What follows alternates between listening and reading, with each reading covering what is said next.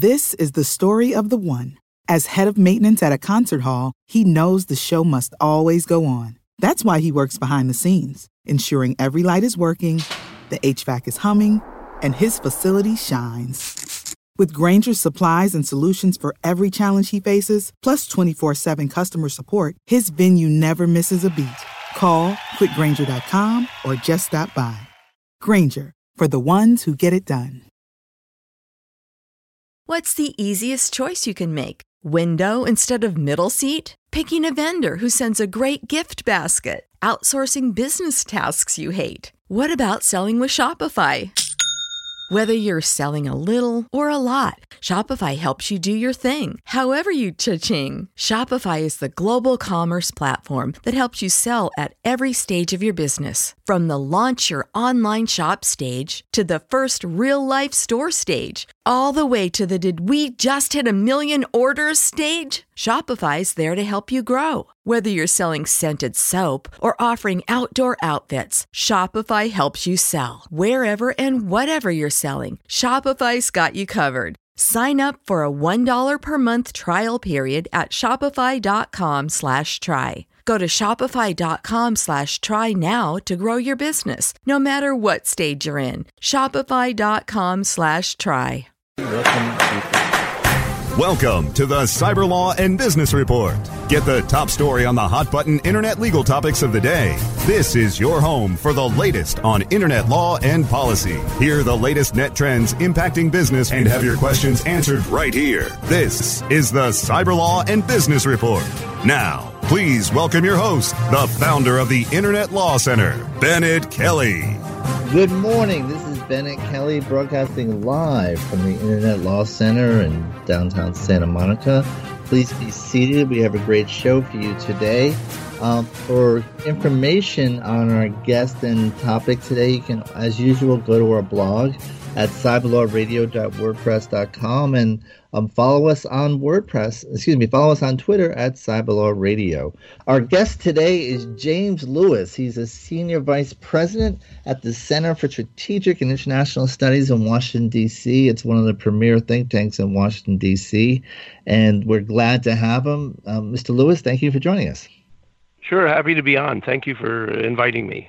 And I want to give a shout out to a dear friend who helped facilitate this introduction, Linda Jameson, who I've known longer than either of us would care to admit. But she's a former CSIS alum. And again, thank you, Linda, for your efforts. So, James, tell us a little about CSIS. It's a nonpartisan, which is increasingly hard to do, but we try, a nonpartisan research center in Washington. And the focus is primarily on international relations and on international security. We don't really do many domestic issues.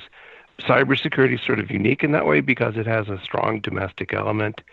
We've been around for about 50 years, a little bit more, and at this point we have about 30 different programs doing research into different aspects of international relations. Mine happens to look at technology. And CSIS is widely respected in Washington, and I remember from my time there, and definitely part of the key foreign policy establishment within the city. But more importantly, it ranks as the world's top think tank for defense and national security for the third consecutive year, according to the University of Pennsylvania study. So thank you for coming on.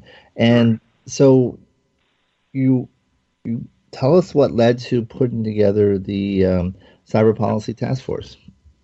Well, so I'll start with the report that came out in 2009, and because that's sort of a backdrop. In 2007, there was a series of unfortunate incidents where China, I believe, broke into a whole set of U.S. government agencies, and a couple of us got together and said, geez, maybe we ought to think about what the next president could do to prevent something like that from happening again. So these are both group efforts, and I was lucky to have strong groups that I got to work with to come up with these reports. In the 2009 report was a sort of a global hit. Many countries adopted its recommendations. And in 2015, people came and said, we should do another one. And I said, no, I can't stand it. I can't do another one, never again. But we thought, well, what would be different? What would be different this time? So this time we did something that we didn't do before. Part of it is there's so many people interested in cybersecurity now. It's a much bigger group. So we had a West Coast group composed mainly of executives from Silicon Valley, and then an East Coast group composed mainly of people with government service. Each side selected topics they would work on. They came up with working papers, and then we used that set of working papers and recommendations as the basis for the report. And it was kind of astounding because it more than 100 pages from the two groups and over 200 recommendations. So this was a group effort, and we really got some useful stuff out of it. So one thing that's interesting in looking at it, and despite your reluctance, it is a really useful report. But I would imagine in 2009, when you first did the report, it was a whole different environment. I think the awareness of cybersecurity isn't quite what it is today. Is that fair to say? Absolutely. We thought of it as a greenfield at the time because very few people were working on it. And so one thing that struck me in looking at the key principles in the report, there's a quote that jumped out at me, and you mentioned certain things that need to be done, certain principles. One was creation of consequences for cybercrime, and then the other was, since risk can't be completely eliminated, better cybersecurity also requires holding key critical infrastructures to a higher standard while incentivizing basic improvements in the general population of online actors. And then you say this important point: these tasks will require some additional resources, but resources are not the major obstacle to better cybersecurity. The major obstacle has been and remains confusion over the role of government and a lack of will.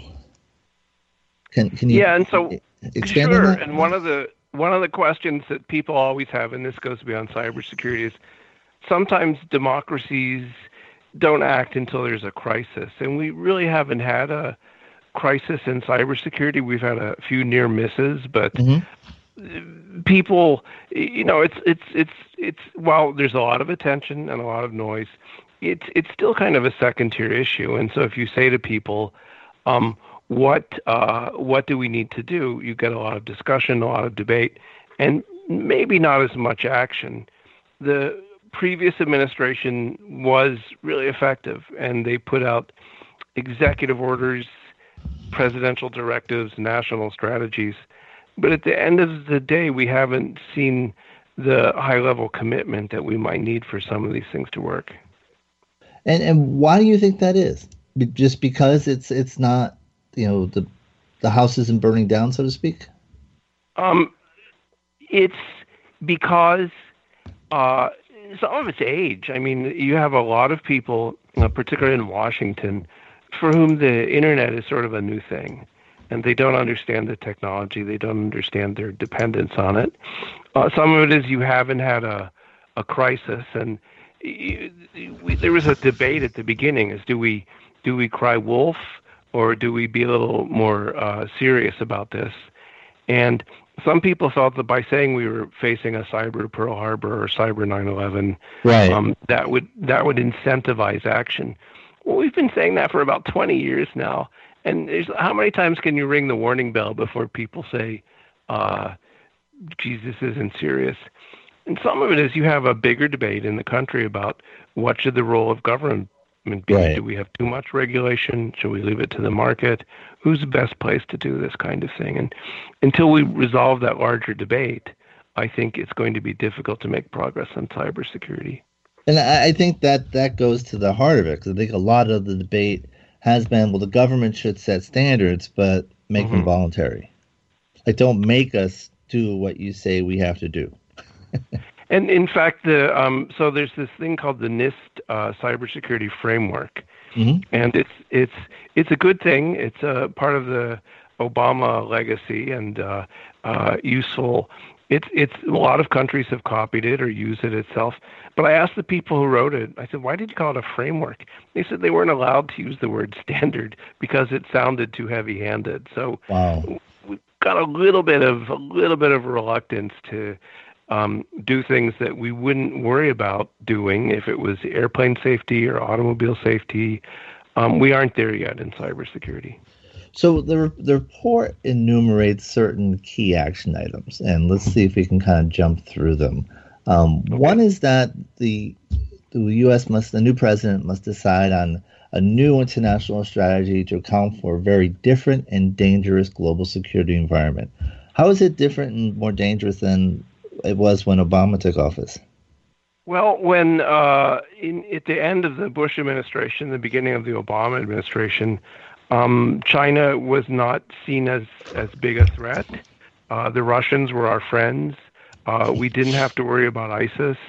It was just a time when it seemed a lot more peaceful. We were in 2 wars, but from a strategic level, you didn't have the Irans, the North Koreas, the Chinas, and the Russias pushing back hard against the U.S. So we're in a much more conflictual environment, and that makes it difficult to stick with the policies we had at this point 6 or 7 years ago.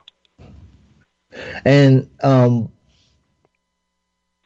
you said Russia was our friend.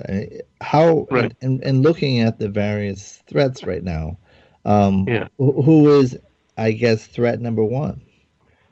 Well, it would have to be Russia. And if you look at what the Russians were saying to themselves, they kind of changed their minds about 2010.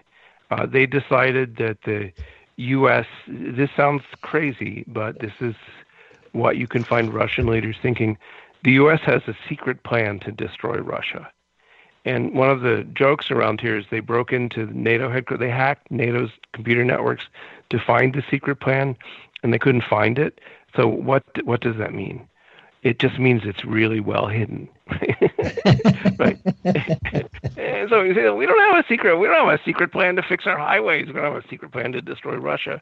But they see the internet, and with some reason, they and the Chinese and the Iranians see the internet as a major threat to authoritarian rule, that people can say what they want, people can read what they want, and that's not in their interest. So the Russians decided to adopt, they would call it a defensive strategy. They would say push back against the triumphalism that had marked the U.S.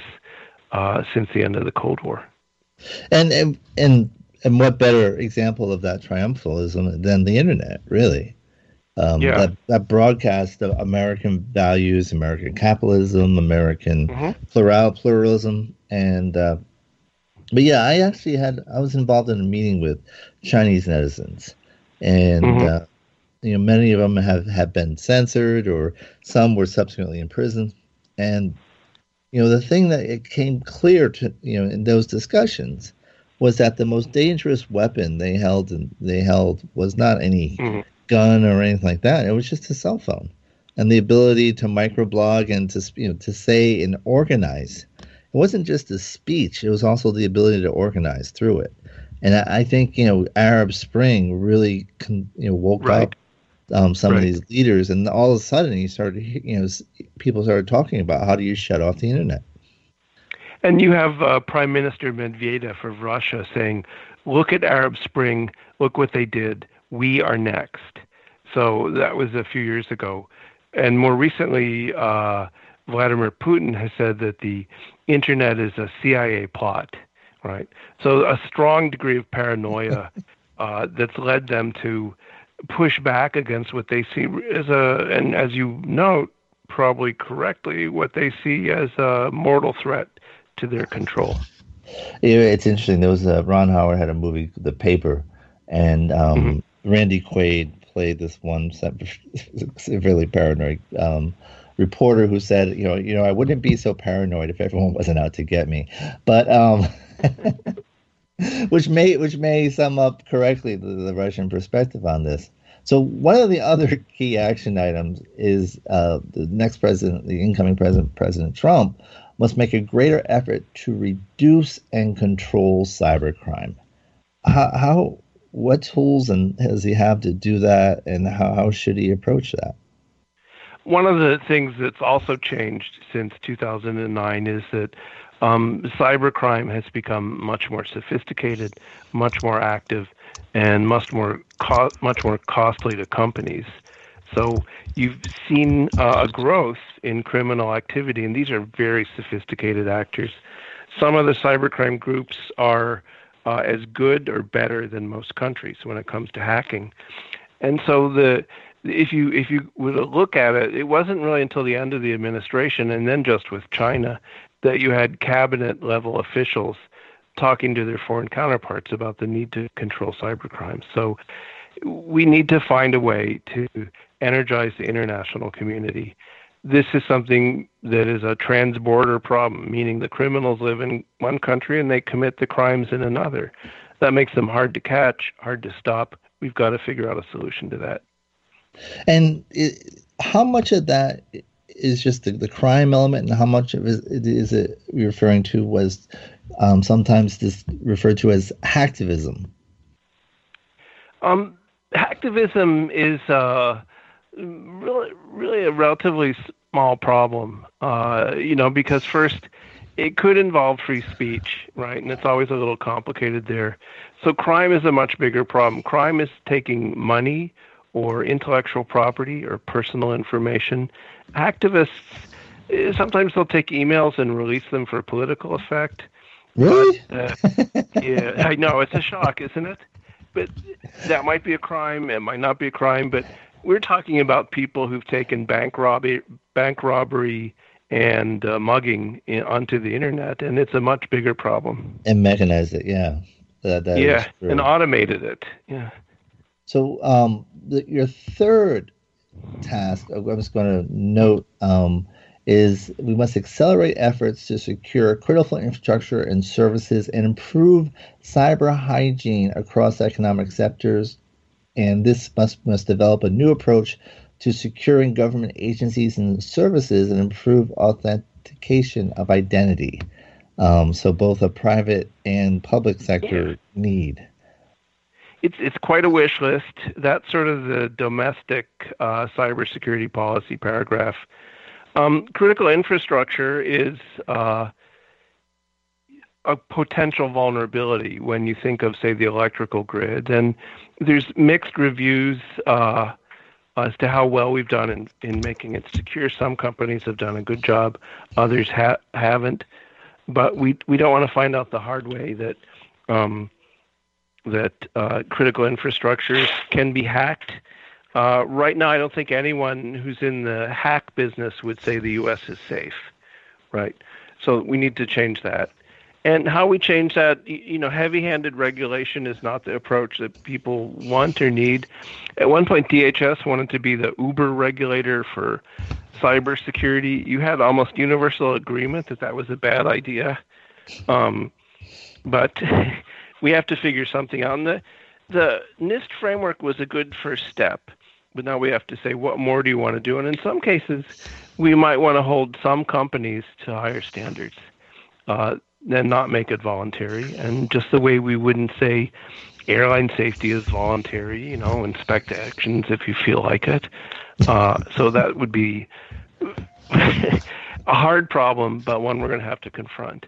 We may not confront it until something bad happens, but in an ideal world, we'd get ahead of it. Cyber hygiene is that still most of the hacks you see rely on the most basic techniques. I mean, there are really skilled hackers who go after the banks, right, after government agencies, but for most people, since they aren't doing anything, they aren't patching their systems, they aren't thinking about the websites they visit, they're clicking on that link in the phishing email. This is basic stuff. So how do we clean up the basics? And that would, the Australian government did a study and found that if you do the basic stuff, you can reduce about 80% of the successful hacks. Wow. So that's a big payoff. Yeah. Yeah. Still not a small investment, but definitely a big payoff. We're going to take a short break. When we come back, we're going to have more with James Lewis on his latest, second actually, Recommendation to the president Final. on cybersecurity. We'll be back after these messages. Great. The Cyber Law and Business Report after this brief recess for our sponsors. Is your website hacked? Is your website displaying error messages or loading slowly? Even if there are no signs of malicious activity, your site may still be compromised. Websites, like cars, require regular maintenance to perform at their best and not leave you stranded. At Fjorge, our website maintenance experts can help you assess which one of our maintenance plans will best support your needs. Visit fjorgedigital.com or call 612-877-3840 and get the support and protection your website and business deserve. That's FJORGE digital.com. Looking for a white label SEO and social platform for your clients? Think eBrands. Free and unlimited SEO audit reports. eBrands. Premium Facebook apps and welcome page creators. eBrands. Twitter management app, analytics, and mobile site generators. eBrands. Let eBrands manage your search and social media campaigns and give you and your clients access to their white label dashboard, which have great reports that will wow your clients and deliver great ROI and results. Try eBrands for 30 days. Go to eBrandsWithAZ.com or call 1-866-625-5717. That's eBrands with a Z for eBrands. Do you look at the task of ranking your site at the top of the search engines like you would climbing the top of Mount Everest?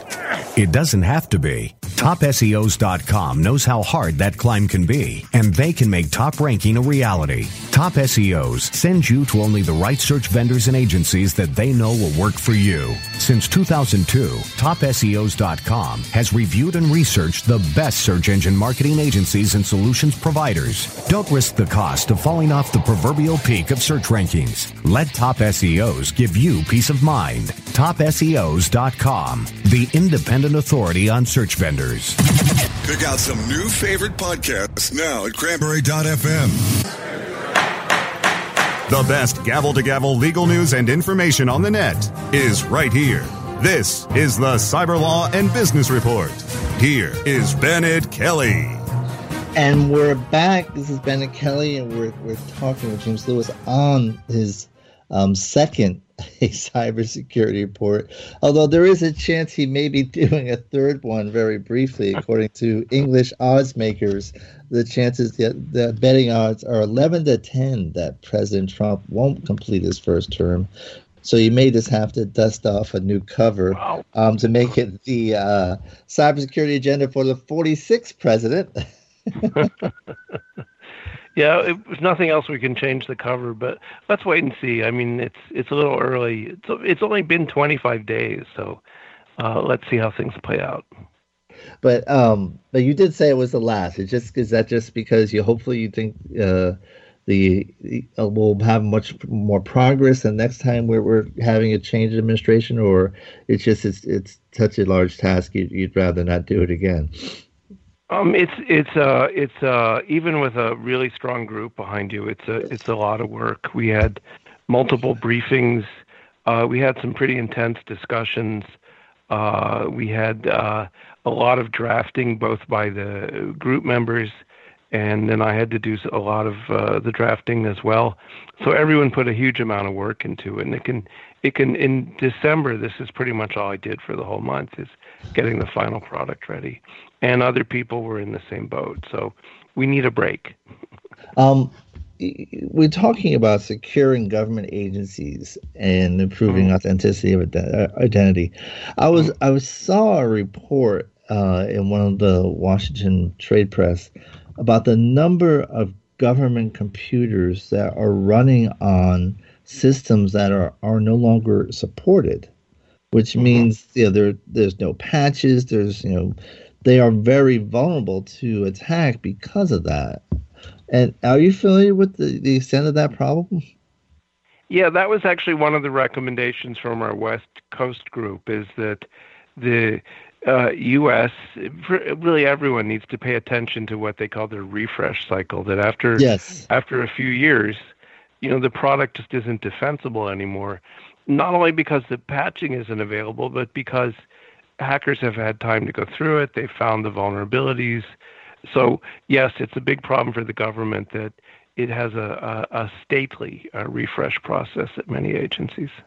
I mean, on one level, I can see the fact that if you're using an outdated system, that actually might provide some level of security in that, most of the hackers are focused on the current systems and, their exploits.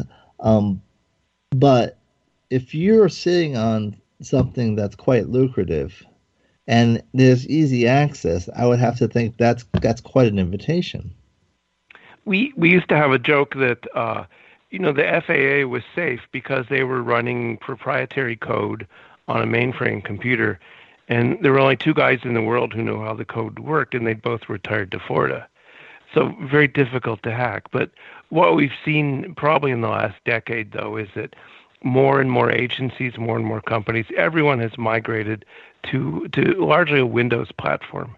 And so you're using Windows, and if you're using Windows 2000 or Windows XP or anything earlier, you're probably vulnerable. And so how does the government address that? I mean, because the obvious answer is you would have to spend substantially more in upgrading your systems. I think if you streamline acquisitions, if you move to more managed services, then you avoid some of that problems. And that was part of what we talk about that later on in the paper. But does every agency need to run its own email system, or should they buy it from one of the big services? Apple, Google, right. Microsoft.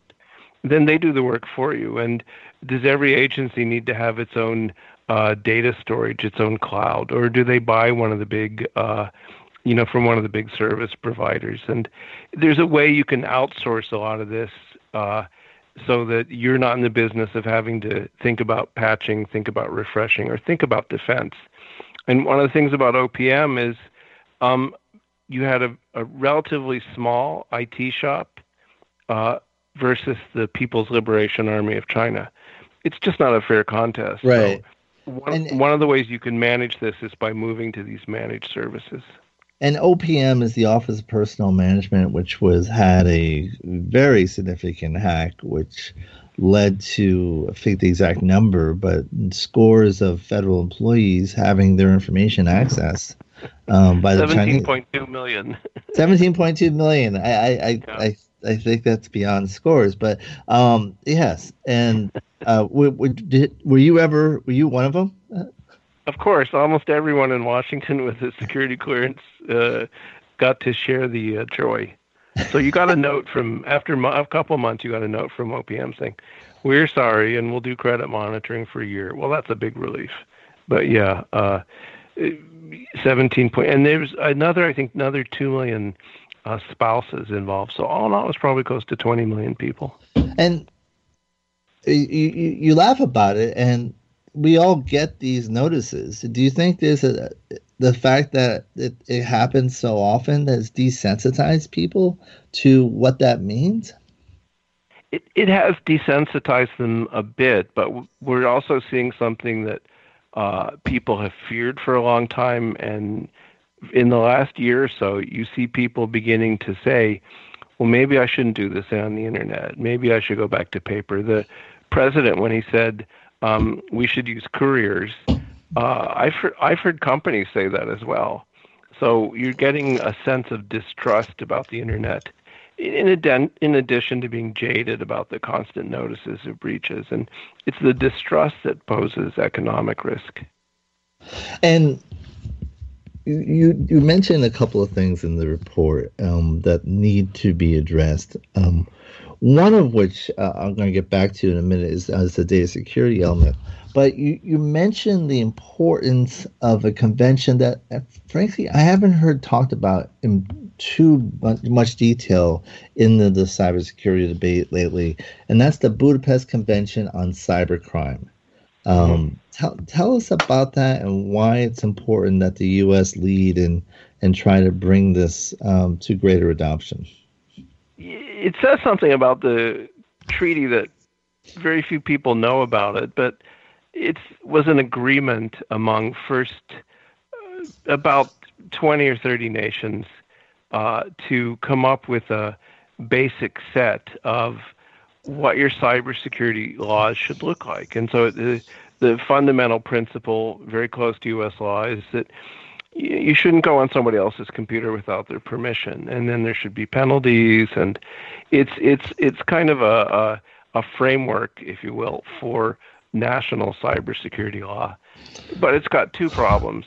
The first problem is it was negotiated in Europe, and so you have countries like Brazil and India and China saying, hey, we're not just going to take this thing without having any role in negotiating it. You know, this is colonialism. So we need to have a vehicle that takes into account the desire of these important countries to be involved in the negotiations. The second problem is the pace of adoption has been really slow. There's about 50 countries around the world now that have adopted it. And at that rate, we'll have complete adoption early in the next century. So we need to find a way to pick up the pace. Yeah, I know, it's such a relief. And that would be, but you'll be on your 30th report. But yeah. So, but it's an important convention, but we need to think of a way to re-energize it. But there's also one significant non-adopter, and that's Russia. Yeah, they have all sorts of funny claims. They say it's a violation of their sovereignty and it would let the FBI intrude into their networks without asking permission, and it's all just made up. But cybercrime is really important for the Russians. They use it as a way to have proxies. They like the money. So one of the bigger problems we face is if the Russians aren't going to cooperate in law enforcement, we're always going to have a problem.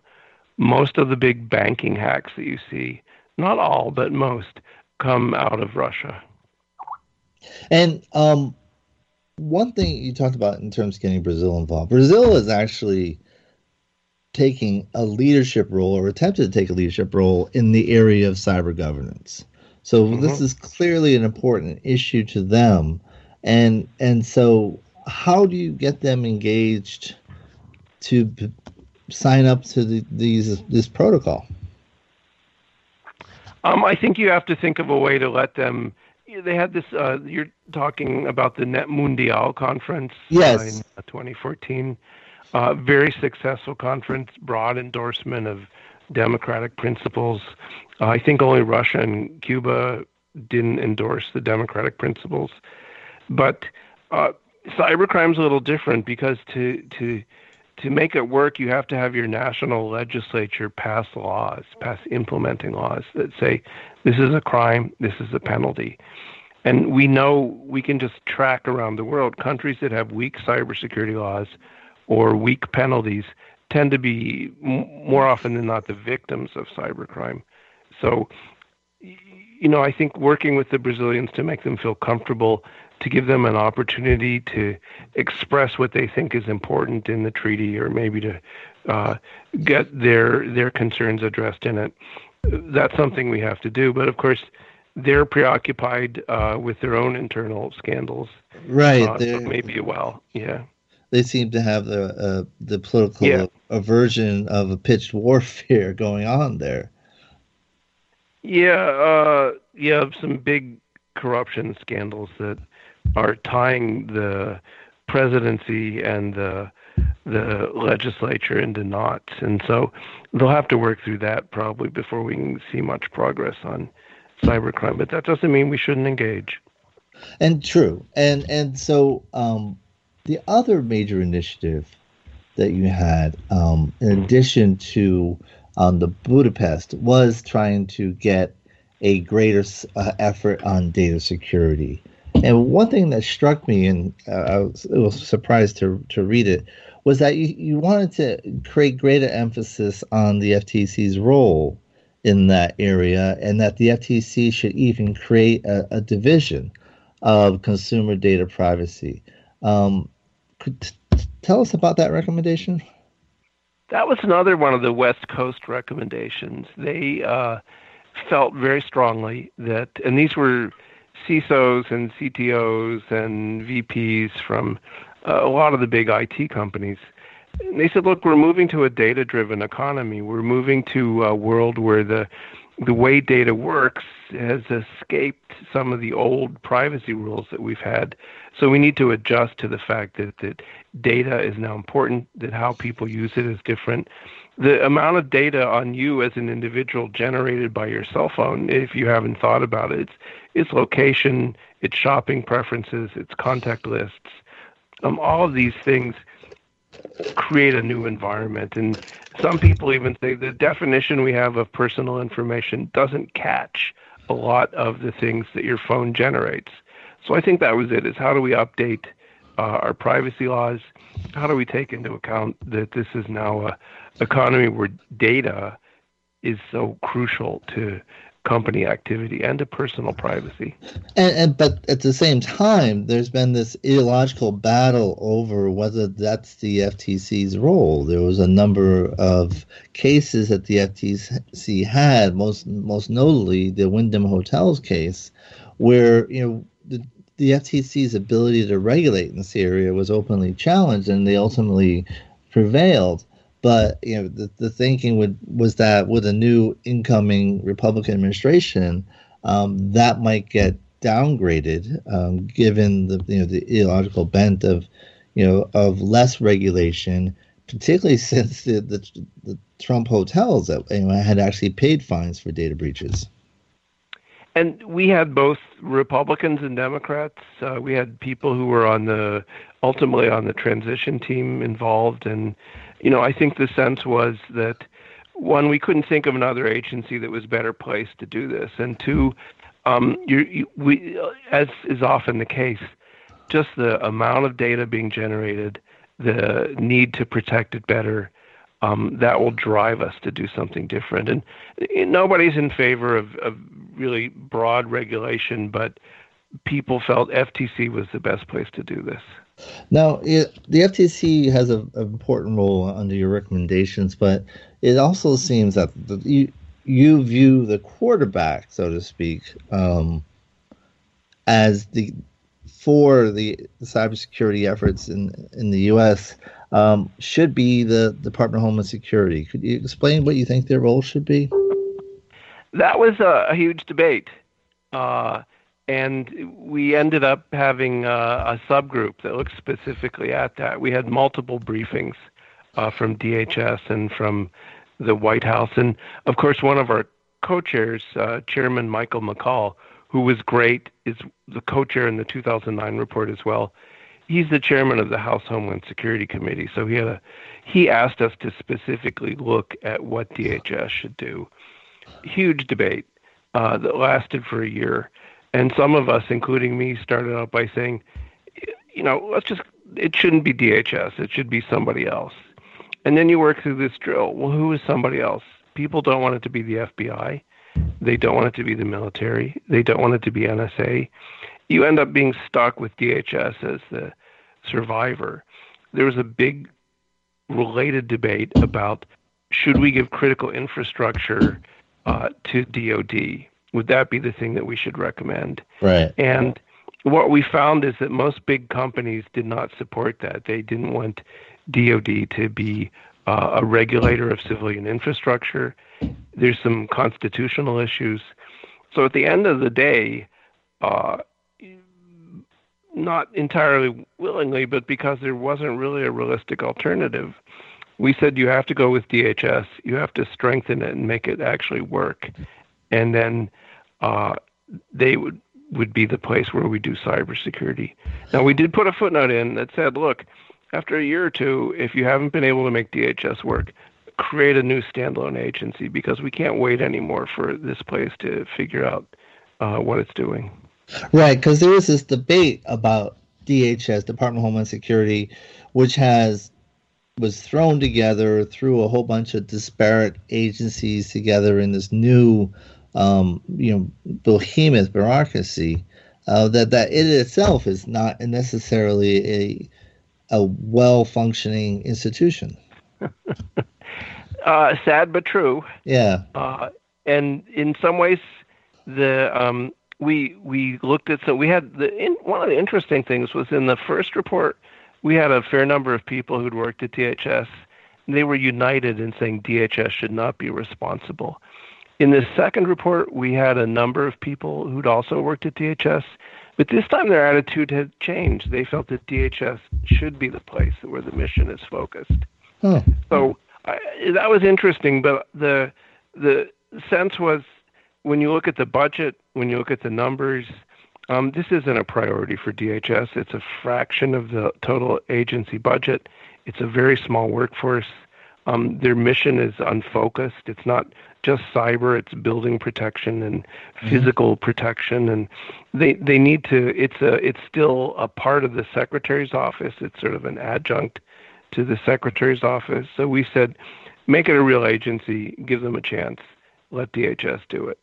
Now, it's interesting. You mentioned that they did not want it to be the Pentagon, and our whole part of our infrastructure, particularly the national highway system, comes from the fact that there was a young Army officer who engaged in an exercise after World War I, in which involved transporting large quantities of equipment from one part of the country to the other, and it took forever. And that person eventually became the leader of the Allies in World War II and President Eisenhower. And so he saw the critical infrastructure as from a military perspective, as a way to efficiently protect ourselves. We need the ability to be able to move our troops from one part of the country to another.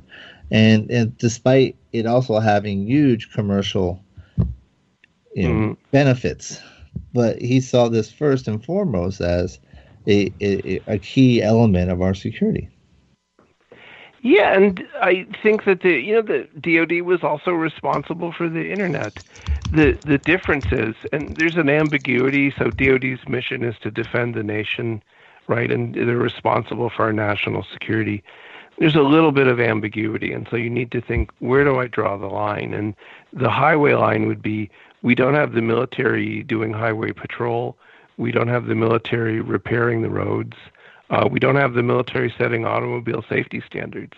And that's kind of where people came out, is you need civilian agencies to engage in these functions. You need people who come at it from a civilian perspective. That was surprisingly, there were 3 people in the group who felt really strongly it should be a DoD. Everyone else felt really strongly that it should not. So that's where we came out. What was the argument for why it should be DoD? The argument is, well, DoD has the capability, and so they're, of course, talking about NSA. NSA is the best cyber agency in the country, followed by FBI, and somewhere in maybe 4th place or 5th place is DHS. And so they said, why wouldn't you go with the best?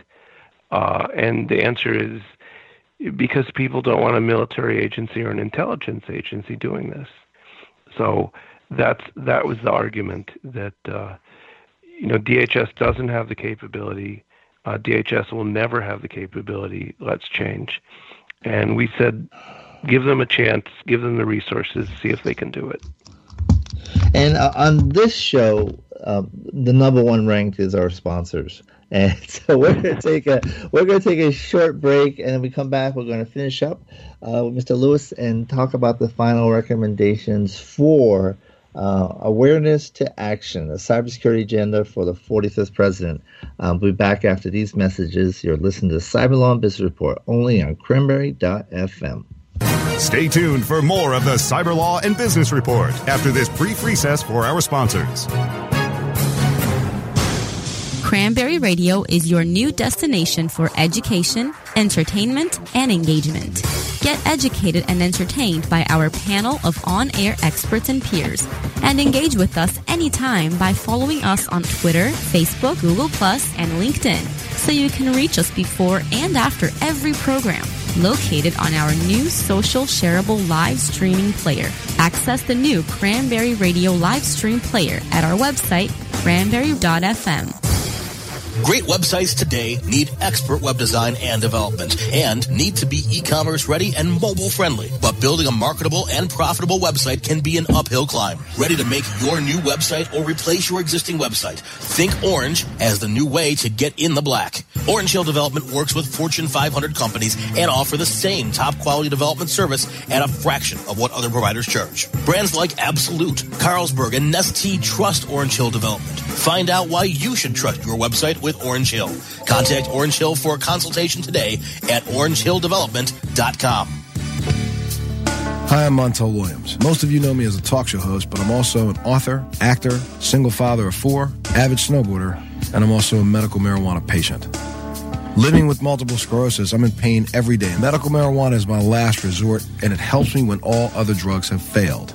If you'd like more information about medical marijuana, you can contact the Marijuana Policy Project at mpp.org or call 1-877-JOIN-MPP. More refreshing talk radio on air and on demand 24/7. Only on Cranberry Radio. The best gavel-to-gavel legal news and information on the net is right here. This is Cyber Law and Business Report. Here is Bennett Kelly. And we're back. This is Bennett Kelly. You're listening to Cyber Law and Business Report. A couple of quick shout-outs. One to the University of Connecticut women's basketball team. Their 100th straight win. Quite an achievement. And you just look at the context of that. It's remarkable, considering the longest men's one's only 88, and they've broken that twice. For those of you listening in St. Louis, happy birthday. The city was founded in 1764 on this day. And most excellent, Wayne's World turns 25 this week. And so definitely, if you haven't seen the movie, as silly and ridiculous as it is, you definitely should see it. You are definitely worthy to see it. So we're talking cybersecurity. That I can't say I've made that transition from Wayne's World to cybersecurity. But, hey, you have to adapt. But we're talking cybersecurity with one of the renowned experts in the field, and James Lewis with CSIS. And looking at concluding and looking at the 4 years ahead, or however long it is, what will define whether or not we're successful or not? If you're looking back, what are the one or two things you're going to look at to see whether we were successful? We'll want to see if the level of cybercrime has gone down. We'll want to see if the 4 state opponents we have, Russia, China, Iran, and North Korea, have reduced their activity against the U.S. And we'll want to see if we're more comfortable that our critical infrastructure and our personal information are better protected. So those are pretty straightforward measures, and you can probably translate them into numbers in most cases. Now, one thing, the news, and I'm not sure to what degree it's true, but there's reports that Snowden may no longer have a home in the Soviet Union, in Russia. Mm-hmm. What do you think should happen to Snowden? Well, if he comes back, he's facing significant jail time. And, the argument that he did this for privacy reasons and he's actually a hero, that's probably not going to fly at the Department of Justice. So absent something like a strong political intervention. But I don't see anyone pardoning him. I mean, the problem I have with Snowden is, I get him wanting to reveal the NSA surveillance program. Okay, that makes sense. But when he did that, he also revealed other things. One of the things I saw was he revealed that the United States monitored Russian strategic nuclear forces, right? Well, that has nothing to do with privacy, and letting the Russians know didn't help us. So it's kind of a mixed bag. If the Russians are going to kick him out, they should do what he should have done in the first place. They should send him to Brazil. No extradition treaty, nice beaches. He'll like it. And, it's a similar amount of chaos there as there is here today. But he'll feel right at home, yeah.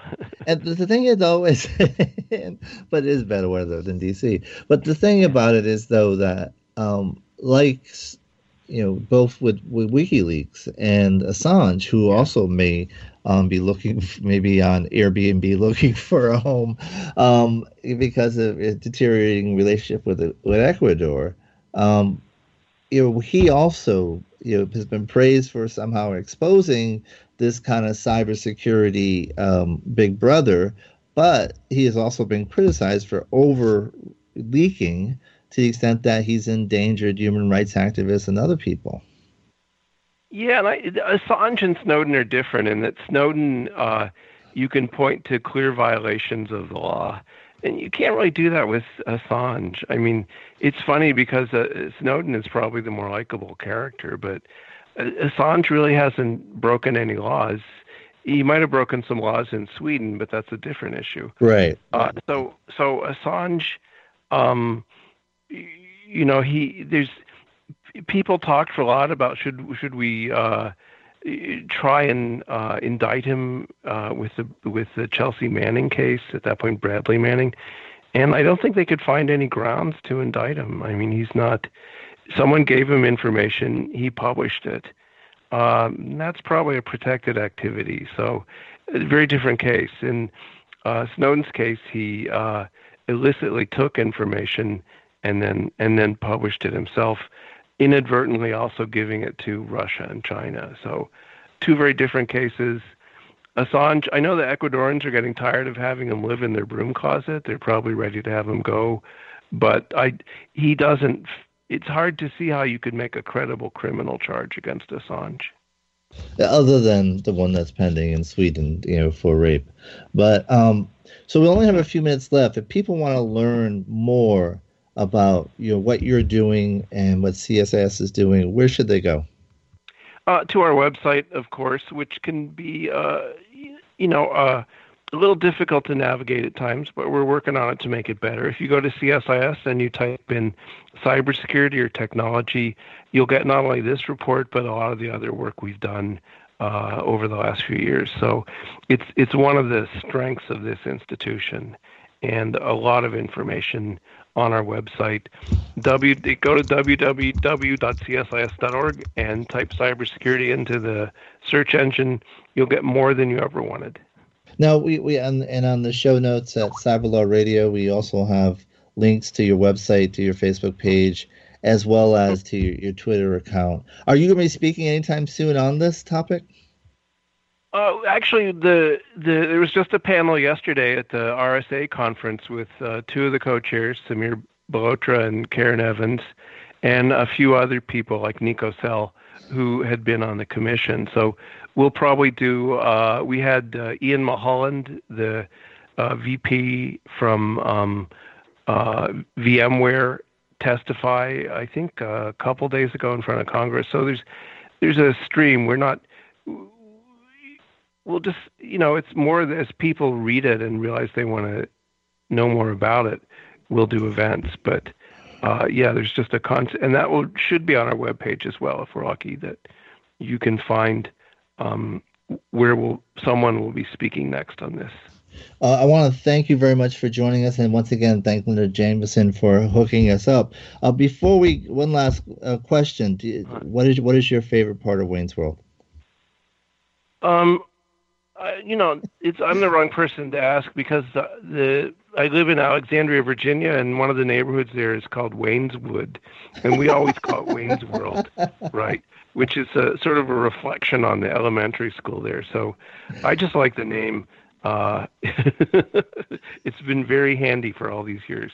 It sounds like a most excellent neighborhood. Well, thank you very much. It's been a pleasure having you, and it is a very important discussion. And I want to thank you, on behalf of the country, really, for the leadership you have shown in this space and building awareness for this for our last two presidents. And you've done a great service to the country. And thank you for all you've done. Next week we will have Walter O'Brien, the real-life genius behind CBS's Scorpion. So join us then. But thanks again to Mr. Lewis and CSIS. We'll be back next week here at 10 a.m. Pacific, 1 p.m. Eastern. Cyber Law and Business Report only on cranberry.fm. And check us out at the Internet Law Center, internetlawcenter.net. See us on Twitter, Cyberlaw Radio, and have a great week, everyone. Thank you very much.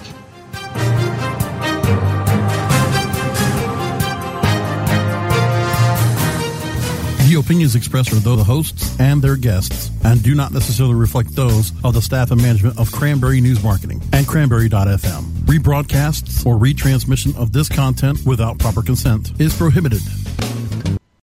This is the story of the one. As a maintenance engineer, he hears things differently. To the untrained ear, everything on his shop floor might sound fine, but he can hear gears grinding or a belt slipping. So he steps in to fix the problem at hand before it gets out of hand. And he knows Grainger's got the right product he needs to get the job done, which is music to his ears. Call, click Grainger.com, or just stop by. Grainger, for the ones who get it done.